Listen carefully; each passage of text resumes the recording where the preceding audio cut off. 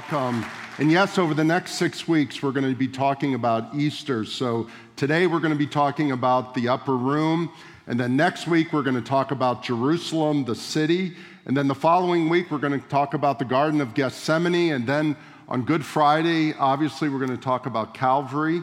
And on Easter Day, the empty tomb. And then we're going to continue 2 weeks afterwards, first of all, talking about what we've titled The Road.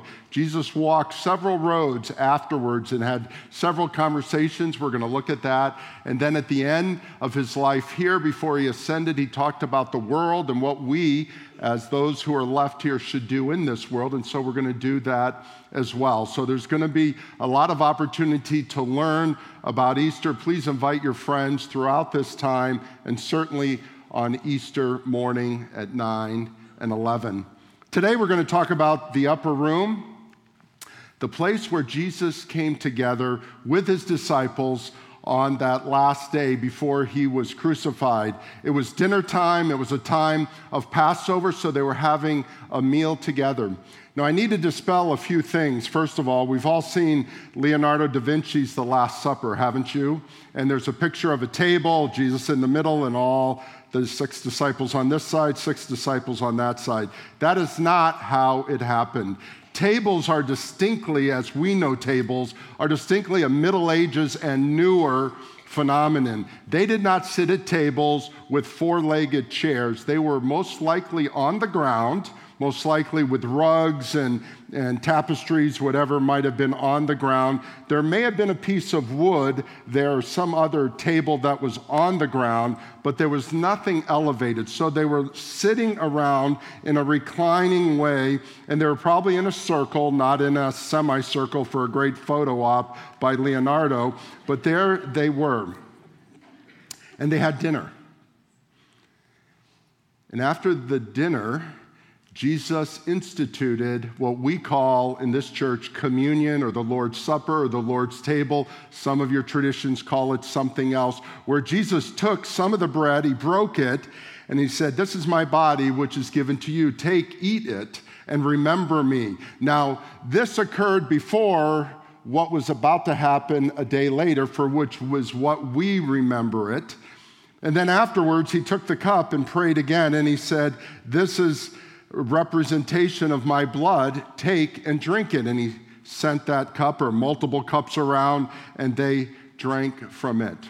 2 things that are very important in what Jesus did: baptism and communion. Neither of them have anything to do with your salvation. What it has to do is we take communion, as we call it here, for the purpose of remembering what Jesus did on the cross. So that is the purpose of that. Baptism, which is what Bill was just talking about, is to remember your salvation. Baptism is not salvation. Baptism is not your relationship to God. Baptism is a remembrance of your relationship to God. And so those who are being baptized in next week, it's a great opportunity to set a benchmark in your life about your spiritual walk. It is not your spiritual walk. It is a part of what occurs after you have got new birth with Christ. So I hope you understand it. So back to the upper room. We're in the upper room. The disciples are there. John chapter 13 through 17 gives us a story of what occurred in the upper room. And I'd like to share that story today, and we'll end up in chapter 17. So if you have your Bibles, just turn to 17, and I'm going to walk through the story of chapters 13 through 16 first. So they had a meal. They had the beginning of communion. Then Jesus stood up. Now remember, they're not in chairs, so he stood up. He took off his outer robe. It was probably springtime, as we know, so it was cooler in Jerusalem, about 2,500 feet above sea level, so it was a cooler time. He took off his outer robe, and at the entrance of the door was a towel and a bowl. And he took that bowl, and he went around and washed the disciples' feet. Now think about it. The way he washed their feet, they were on the ground, so Jesus had to get down on his hands and knees. It was not like they were sitting at a chair, and excuse my feet over here, where they could just lift their feet off the chair and he could wash their feet. This was a very humbling and can I say almost a humiliating experience. And the disciples were very surprised. Why was Jesus, the teacher, the master, going on his hands and knees around to 12 people and washing their feet? Peter, one of the great disciples, said, "You can't wash my feet. Don't wash my feet. I'm not." And others were saying, "Don't wash my feet." He says, "You got to let me wash your feet." They said, "Well, then wash my whole body." He said, "Well, your whole body's not dirty. Just your feet are dirty." Remember, this is semi-arid desert property, and they're in sandals. So he washes their feet and comes around. Interestingly, he also washes the feet of Judas. Can you imagine less than 24 hours later, actually much less than 24 hours, probably 6 hours later, he is going to be betrayed by Judas. But he washes all 12 feet. He gets back sitting and he begins a discussion. But before he does, he kind of turns to a couple of them and says, "One of you is going to betray me." He didn't say Judas's name, but at that point, he said, "Just go and do what you're going to do." And Judas got up and left. So there was at least 11 of them left, and Jesus. And Jesus began to teach them. And the first thing he said is, "Love one another. I give you a new commandment, to love one another." Now, this was not a brand new commandment because Jesus had been talking about loving God and loving your neighbor as yourself. But now he gives it to the disciples and says, "Disciples, love each other." That means disciple A, you Matthew, you love Peter. Thomas, you love Nathaniel. Thaddeus, you love Andrew. James, you love John, etc. Love one another, because later we hear that they'll know we are believers, they'll know we are Christians by our what? Love. It's interesting, not by our theology, not by our good works, but by our love. And so he does that. Then he begins to continue the conversation and starts talking about that he's going to leave and that there's going to be some problems that are going to happen. He's beginning to foretell what's about to happen over the next 24 hours. And Peter says, "I'm going to go with you. No matter what it is, I'm going to go with you." And then what does Jesus say to Peter?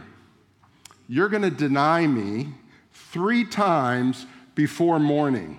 Now think about it. It's 8 o'clock in the evening. They're at a dinner. After dinner, they were going to walk back across the little brook in the little valley. They were staying in Gethsemane where they were camping out. That was where they were camping. They were in the city and they're having dinner, and then they were going to walk out, go back to the campground. So the disciples thought, go to sleep, wake up in the morning after the rooster cries. So how could he deny him 3 times? Little did Peter know what was about to happen, did he? But then Jesus encourages and he goes, "Believe in God, believe also in me. In my Father's house are many rooms. If it were not so, I would have told you, I'm going to go and prepare a place for you." You know that story? I got to tell you something, we get it all wrong. Because some of your Bibles that were translated about 400 years ago, "In my Father's house are many mansions, and I go to prepare a mansion for you." That's not what it says. That is a distinctly Western concept. The first century would have no concept of mansions. The only mansion that was out there was Herod's or Pilate's or 1 or 2 mansions. It was a poor economy. What he's saying is, God has a house, and I'm going to prepare rooms in God's house. My friends, when you get to heaven, you're going to be in God's house. You're not going to be in your house. I just want you to know, because what we have distinctly done is gone, how big is your mansion going to be? And do good works so you can get a bigger mansion. And of course, we know this side's going to have bigger mansions than on the other side. Those of you at home don't have a clue what we're doing here, but this is where I sit. My team, they're going to have the biggest mansions. Can I tell you, you're not going to have the biggest mansions, because we're all going to be in one mansion. We're all going to be in God's house. And we're going to get a room in God's house. It's a picture of what's about to happen. But we think, wow, you know, in our prosperity concepts and all, that I'm going to get a bigger mansion if I do better things. That is not true. You are going to get a place. And so he talks about this, and then Thomas goes, "We don't know the way to get there." And what does Jesus say?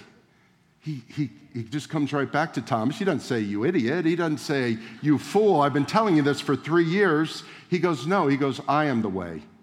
I am the truth. I am the life. No one comes to the Father except through me. That's an incredible statement. And then Philip goes, how do we know who the Father is? And Jesus says, when you've known me, you have known the Father. Isn't that incredible? Jesus and the Father are like this. We have this thing that, well, there's the Trinity, God the Father's up there, Jesus is over here, the Holy Spirit's running around helping people. And the reality is God and the Father are one. The Holy Spirit is one. We're Trinitarians. And then he goes and he says, I'm going to send, after I leave, a paraclete. That's the Greek word, not parakeet, but paraclete. I say that because that too is mistranslated in our Bibles. And it's not mistranslated, it's just that the word that was translated 400 years ago is not the same word that it means today. In your older English Bibles, it said, I'm going to send a comforter, doesn't it? What is a comforter? One who comforts. What is one who comforts? One who puts their arm around you and encourages you and helps you when you're hurting, right? That is not why the Holy Spirit is coming here. That is a misconception of the Holy Spirit. The word comfort in its original English side is this. Com means with, fort means strength. The Holy Spirit is coming to give you strength. Now, your newer English Bible says he is the helper. Now, that is true, but many times we think as helper as in comfort, as is the Holy Spirit just coming to help me, prop me up along the way. Can I tell you, the Holy Spirit is coming to give you power and strength beyond anything you have. The reason we have the Holy Spirit is not so we can feel good. This is not a feel-good belief system. If you want to feel good, go get a Coke and a chocolate something another and feel good, whatever makes you feel good. But if you want to have the power of God in you, the Holy Spirit is the one.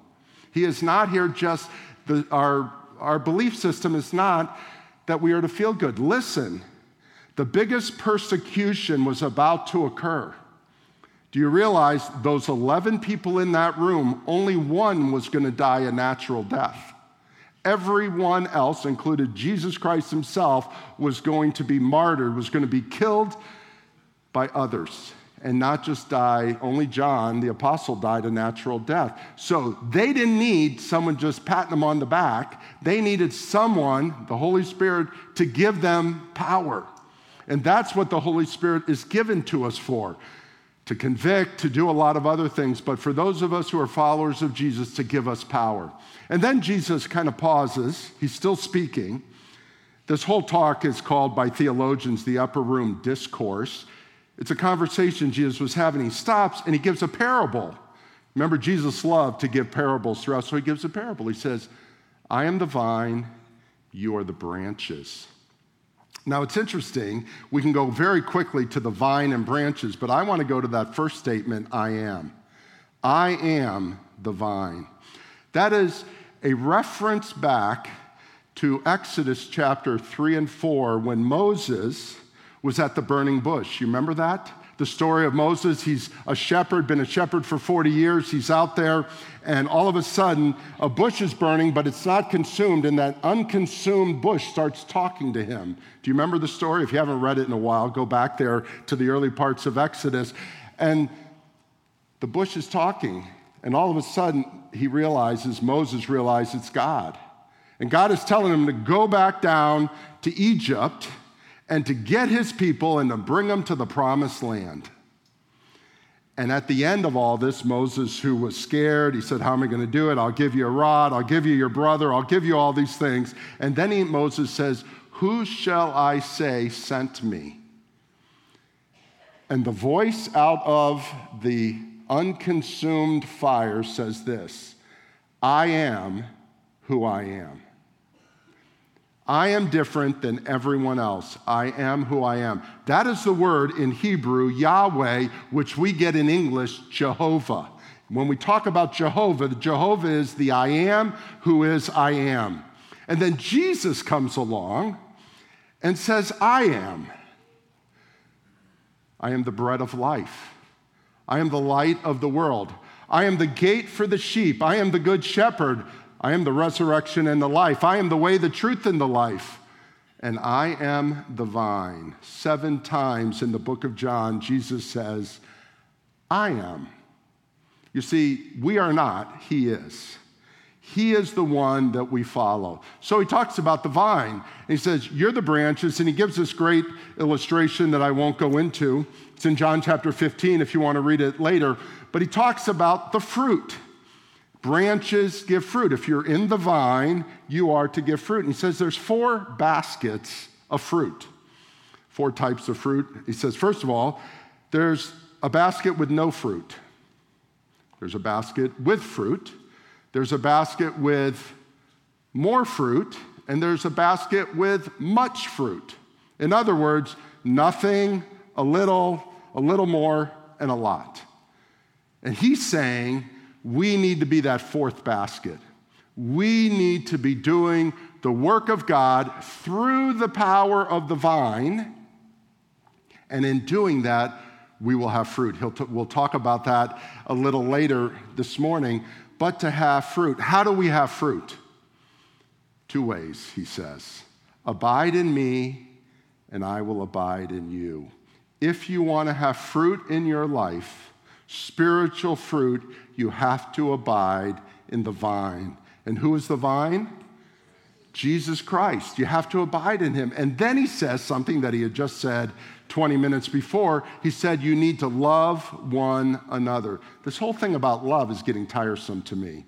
But that's what he's saying. You want to be known as a follower of me, the vine, Jesus Christ, you got to be a person of love. You've got to love your neighbor, you got to love other people, and he goes on, and we'll talk about that in a few minutes, but he brings love up again. It's an incredible conversation that he has with the people. Now let's turn to John 16 at the very end. I want to just read 2 verses to you at the end of John 16, and then we're going to get into John 17 and look at the last part of this time in the upper room. Verse 28 and then verse 33. Verse 28 says this of chapter 16 of the Gospel of John. Jesus speaking, I came from the Father and have come into the world, and now I'm leaving the world and going to the Father. Pretty simple, isn't it? But let's dissect it a little. I came from the Father. Jesus Christ was pre-existent. Jesus Christ's story did not begin in Bethlehem or at the conception in Nazareth. Jesus Christ's story begins before the beginning of time because Jesus Christ existed before the end of time because Jesus Christ is God. We believe in God the Father, God the Son, and God the Holy Spirit. Jesus Christ started his earthly ministry when it says here, and have come into the world. That's his incarnation. That's Bethlehem. He came into the world with Bethlehem and has been here and doing ministry for 3.5 years. And now I am leaving the world. He's predicting his crucifixion. He wasn't going to die a natural death. He knew the time was up, and literally he had about 24 hours left to live as we know him and as they knew him. And then he says, I'm going back to the Father. He's going to ascend into heaven. He made a prediction of his origin, his incarnation, his crucifixion, and his ascension. And then he ends this talk at the end of chapter 16 with the last verse.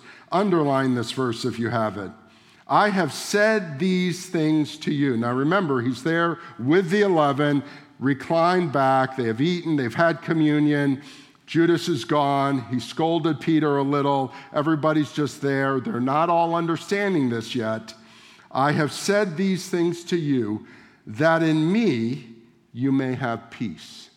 Now, he's been talking about love and about all these other things, about bearing much fruit. And then he talks about peace, shalom, that in me you may have peace. Because in the world you will have tribulation.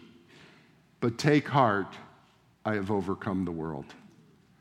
This is so important for us to understand. Every generation in the world has needed to know who is in control of the world and who is the overcomer in the world. And my friends, it is Jesus Christ.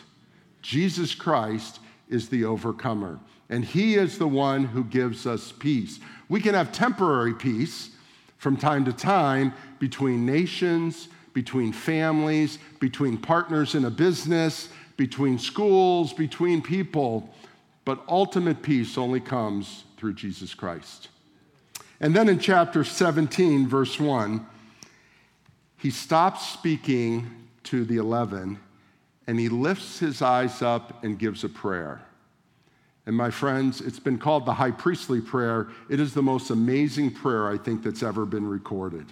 And if you've never read chapter 17, the entire chapter is a prayer. It's the prayer of Jesus. He prays for himself. He prays for the disciples. And what is amazing, he prays for you and me.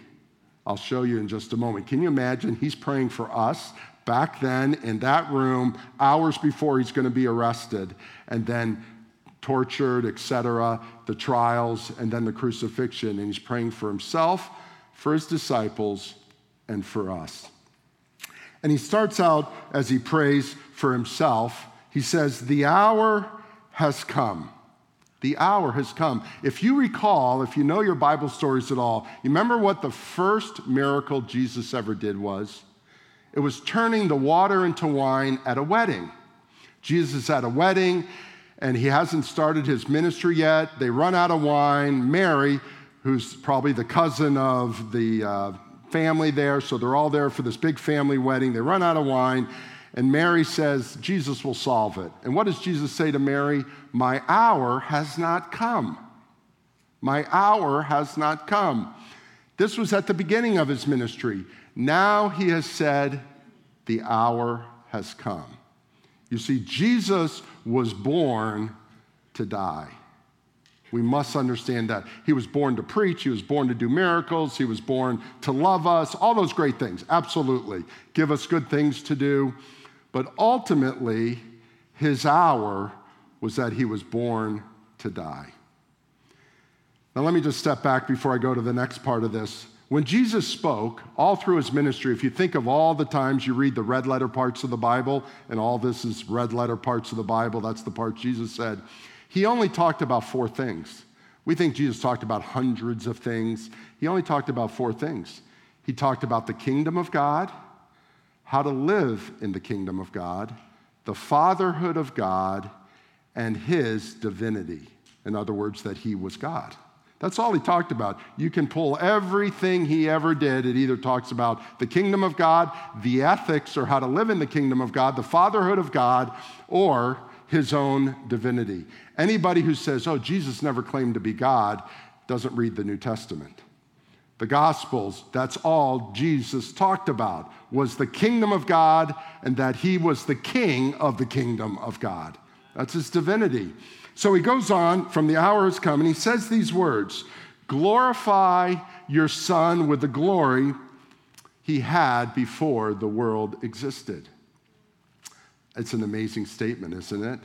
Glorify your Son. He's asking God to glorify him and prepare him for this experience that is about to happen with the glory he had before the world existed.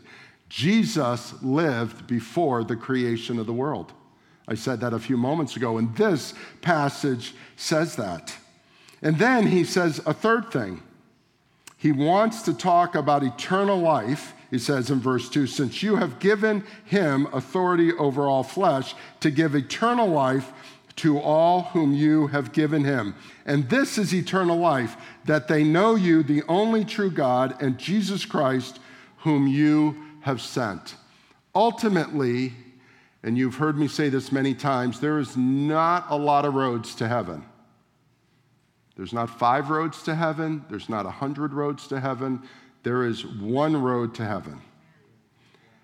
Jesus said a few moments ago, I am the way, I am the truth, I am the life. And now he's praying that statement by saying, this is eternal life, that they know the true God and Jesus Christ.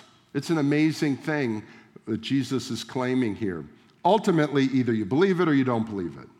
Because if you don't believe it, then all this is just a cool little story in the middle of the first century.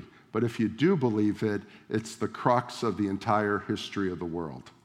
Everything before it and everything afterwards is a fulcrum of the cross of Jesus Christ. And then the last thing he says is, I have accomplished the work that you gave me to do. That is an amazing statement. That's in verse 4. I have accomplished the work that you have given me to do, or that you gave me to do.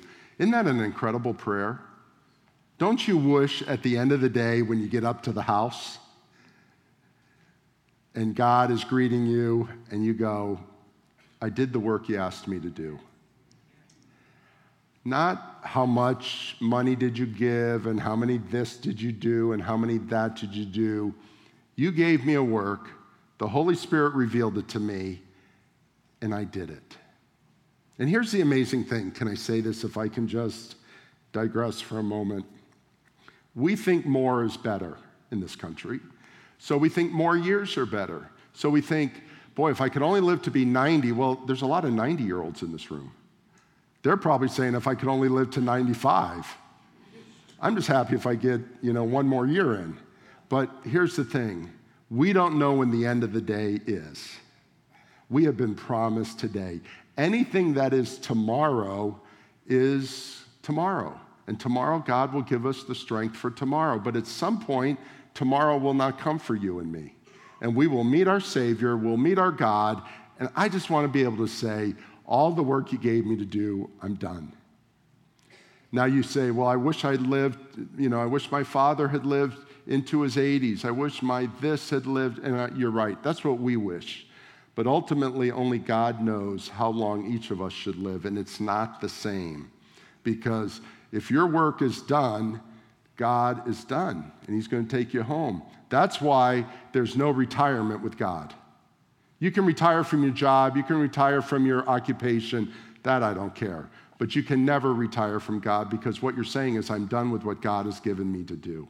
And I've had many people say, and I say this with ultimate respect, that up north I did so many things and I've come down here so I don't have to do anything. And somehow we're missing it, people. You have things to do. As John Maxwell will say, if you're alive, live. Live. And when you stop living, then you die. But don't stop living. Don't stop doing what God has called you to do. If you're a follower of Jesus Christ, do what God is telling you to do. Maybe you can't do it with the same energy. Maybe you can't do it with the same fervor. Maybe you can't do it as much. That doesn't matter. The little things are just as important as the big things, aren't they? And let me tell you, every single person in this room and on the live stream, and those of you who are listening to me weeks from now, know this, that if you are alive, God has something for you to do. And if you don't know what that is, a great prayer tonight, and you're a follower of Jesus Christ, is to pray, God, what is it you want me to do? If you're married, what is it you want us to do? If you have children still at home, what is it you want all of us to do? And if you're not a follower of Jesus Christ, I would say the first thing he wants you to do is follow him. Don't start doing good things until you follow him, because the doing good things is just good things. Now, he prays for his disciples, part 2. In the middle, and he goes this way. He goes, first thing he says is, I have manifested your name to the people whom you have given me. I have made clear, manifested is a big word, I have made clear your name, God, to the people you have given me. He's speaking to the people in the room, the disciples, those who were distinctly followers of his. There were more than the 12 disciples. There were 70 and probably a couple hundred. There was at least 600 afterwards. So there were hundreds of people that were following him. And he said, I made clear your name. Isn't that amazing?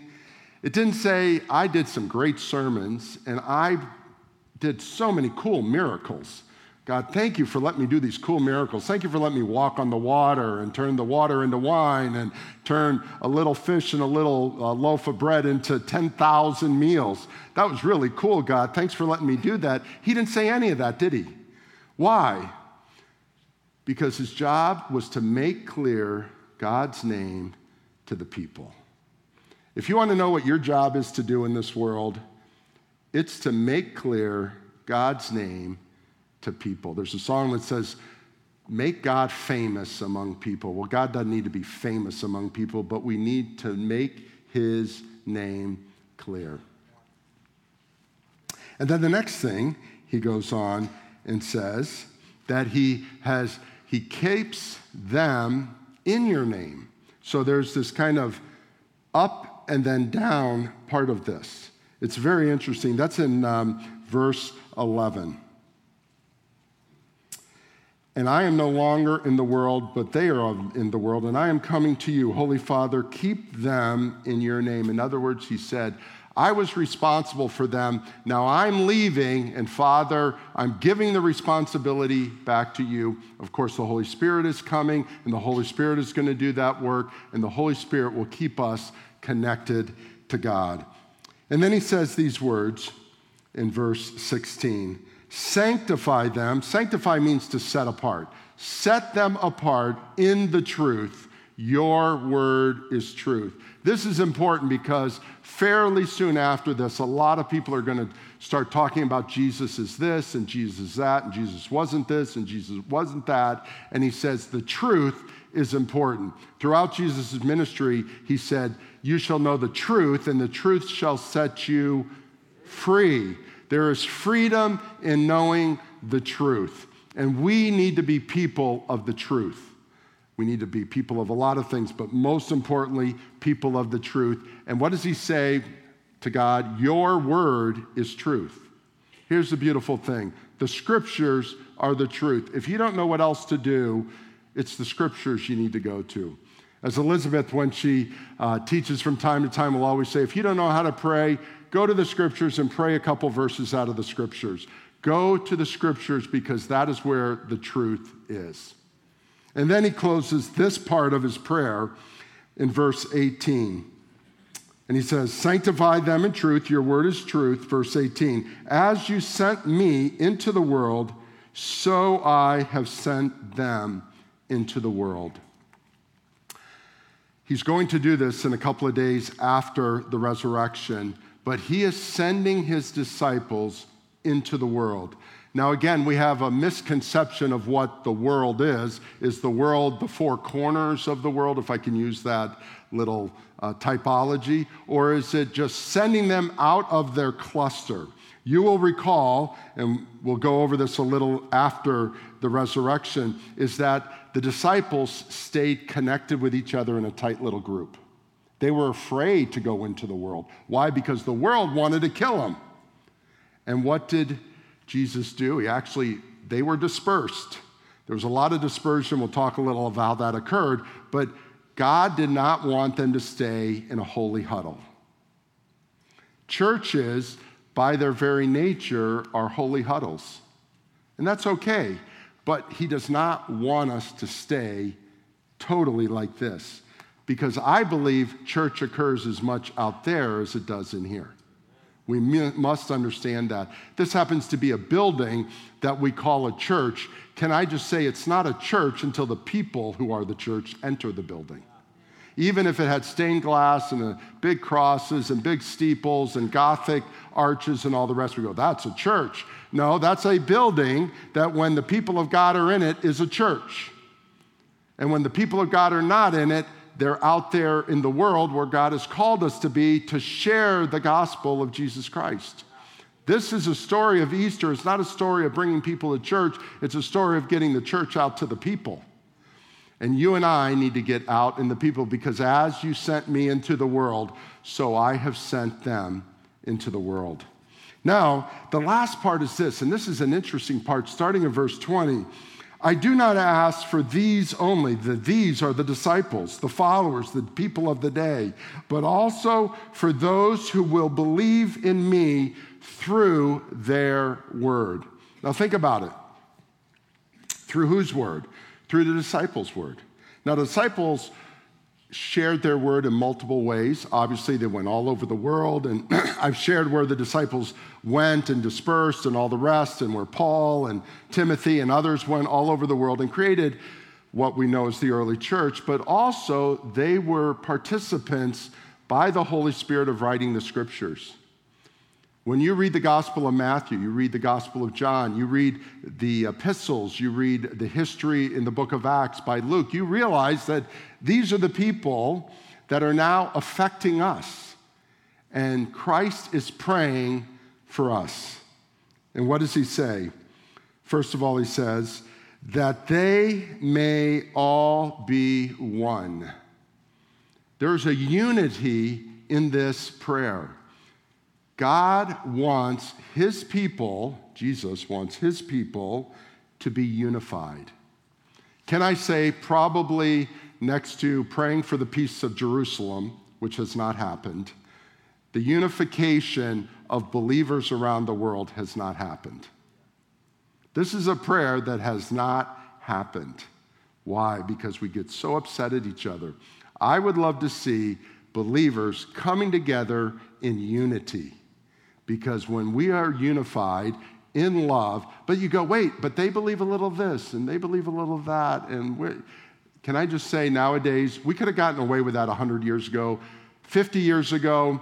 But I tell you what, if somebody calls the name of Jesus, I want to be with them because there are so few that are calling the name of Jesus. We need to be with people. And you know what? They may baptize a little different than us, and they may think communion's a little different than us, and they may, oh, heaven help us, do things in church that we don't do. But let me tell you, we've got to be unified because there's a world out there that hates us. And the hate before was just like dislike. The hate now is they really do hate us. We are hated by so many people. I just want to find Christ followers in our church and other places around the world where we can be united together. Oh, we can disagree on things. You know, it's funny, just a quick aside. When Elizabeth and I go away, we go to different churches, obviously, and I end up going to high churches. You know the difference between a high church and a low church? We're a low church. That means we're pretty relaxed. We're celebratory. We raise our hands. We sing loud. We do things. I stand up here. I don't, read the creeds, and we don't have hymns that are 500 years old. And but when we go, many times we go to high churches, because I want to see how others worship. I want to enjoy that worship. They're very contemplative. They're very quiet. They don't talk to you. Nobody speaks to each other. I'm like into community. I want everybody to know each other and everybody be with each other. I'm not saying we're right and they're wrong. But I tell you what, I'm locking arms with those people when we're trying to. And if someone goes to an Anglican church that believes the Bible, someone goes to another church that believes the Bible, I am all for it. Even though it may not be my style or my way of worship, that's what I want, because we need people following Jesus Christ, not following the community church versus the denominational church. We need people. Yes, we need strength in our theologies, absolutely. But we need to realize that there's a lot of us who have separated ourselves when separation isn't necessary. And let's come together. And then he goes on and he says, that they may be one, so that the world may believe that you have sent me. The point of this is, how are people going to believe in Jesus Christ? We are the visual that the world has of Jesus Christ. If we act like Jesus, they're going to go, I want to be like that. If we don't act like Jesus, they're going to say, you're a hypocrite. And they say worse than that, don't they? And then at the end of this prayer, he closes it in verse 26. I want you to turn there, and I want to read it out loud, the entire verse. I made known to them your name, and I will continue to make it known. Jesus' work is not finished. He has made it known to the disciples. He's making it known all the way down 20 centuries later to you and me, that the love with which you have loved me may be in them, and I in them. So this love that he said, a new commandment I give to you, to love one another. Greater love has no man or woman than that they lay down their life for a friend, is this. God the Father, you love me, I love you, and I want them to know that the love with which you have loved me may be in them, and that I may be in them. And he closed the prayer, and they stood up, and they walked out, heading to the Garden of Gethsemane. And you know what's going to happen there. We'll talk about it on another day here, but that's what this is about. And that's what happened in the upper room. Now, let's just bring our thoughts together here for a moment.